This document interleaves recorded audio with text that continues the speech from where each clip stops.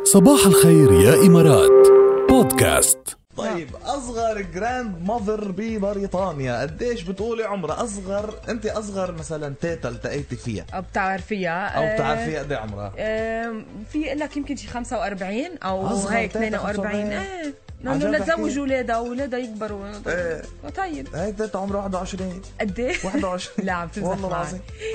هيك صغيرة كتير. ايه صار بريطانيا عمرها 21 سنة، صارت أصغر جدة بريطانيا رسميا بعد ما تزوجت من جد يبلغ من العمر 56 سنة. اوكي، فصار عندها أحفاد وهي بعمر 21. هو ليك شو اوريدي مهضوم. جد.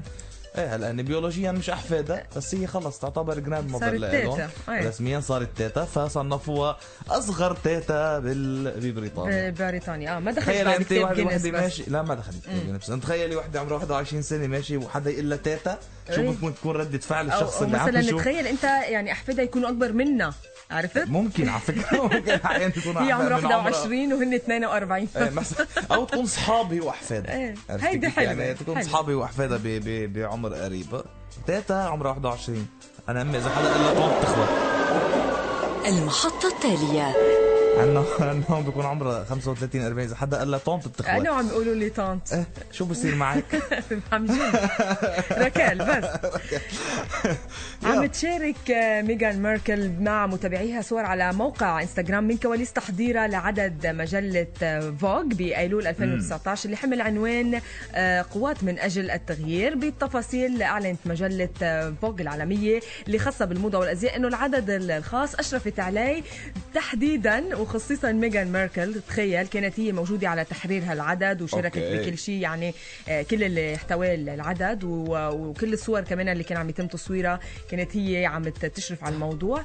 وضم هذا العدد مجموعة من 15 امرأة ملهمة حول العالم. وهذا وهذا العدد الوحيد اللي انباع بهيدي الطريقة وبهيدي الشكل وبهيدي السرعة وبهيدي الكمية. مينيموم، خصوصي ما هو اجى من بعد ما ظهرت ميغان ماركل من العائلة الملكية هي وزوجها. بقى يعني تغيرت الموازين. لو بعدها بالعائلة الملكية ما فيها تعمل هيك أكيد نواش. شفتوا ليش ظهروا؟ المحطة الأخيرة. ب 93 ستيلا كان عمرها 12 سنة. بتسأليني مين ستيلا؟ بقول لك ما بعرف اسمها ستيلا. اوكي بأمريكا كان عمرها 12 سنة. ضيعت شريط كاسات بإسبانيا، كانت عم تعمل يعني فاكيشن بإسبانيا. كاسات، تذكري الكاسات؟ أكيد بعد في كاسات. هلا جيل الايباد ما بيعرف اصلا العلاقة بين الكاسات والقلم. انت بتعرفي العلاقة بين الكاسات والقلم؟ كان يكر الشريط ونرجع نحط فيه قلم ونبرمه يعني نظبطه. فضيعت كاسات من 25 سنة ب 93. اوكي يعني اكثر من 25 سنه. هلا الصدمه وين؟ الصدمه انه التقى هيدا الكاسات بعد 25 سنه وقدروا يرجعوا يوصلوا لملكته الاساسيه، وصلوا لها وسلموها اياه والى اخره. والمدهش انه التقى على احد الشواطئ باسبانيا كمان. والمدهش انه بعده شغال.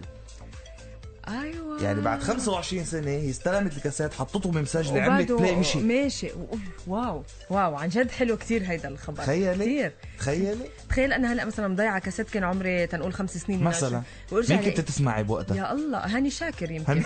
بحبه كتير احيانا، وكنت اتدمر على احيانا. بعدين هيدا موضوع تاني.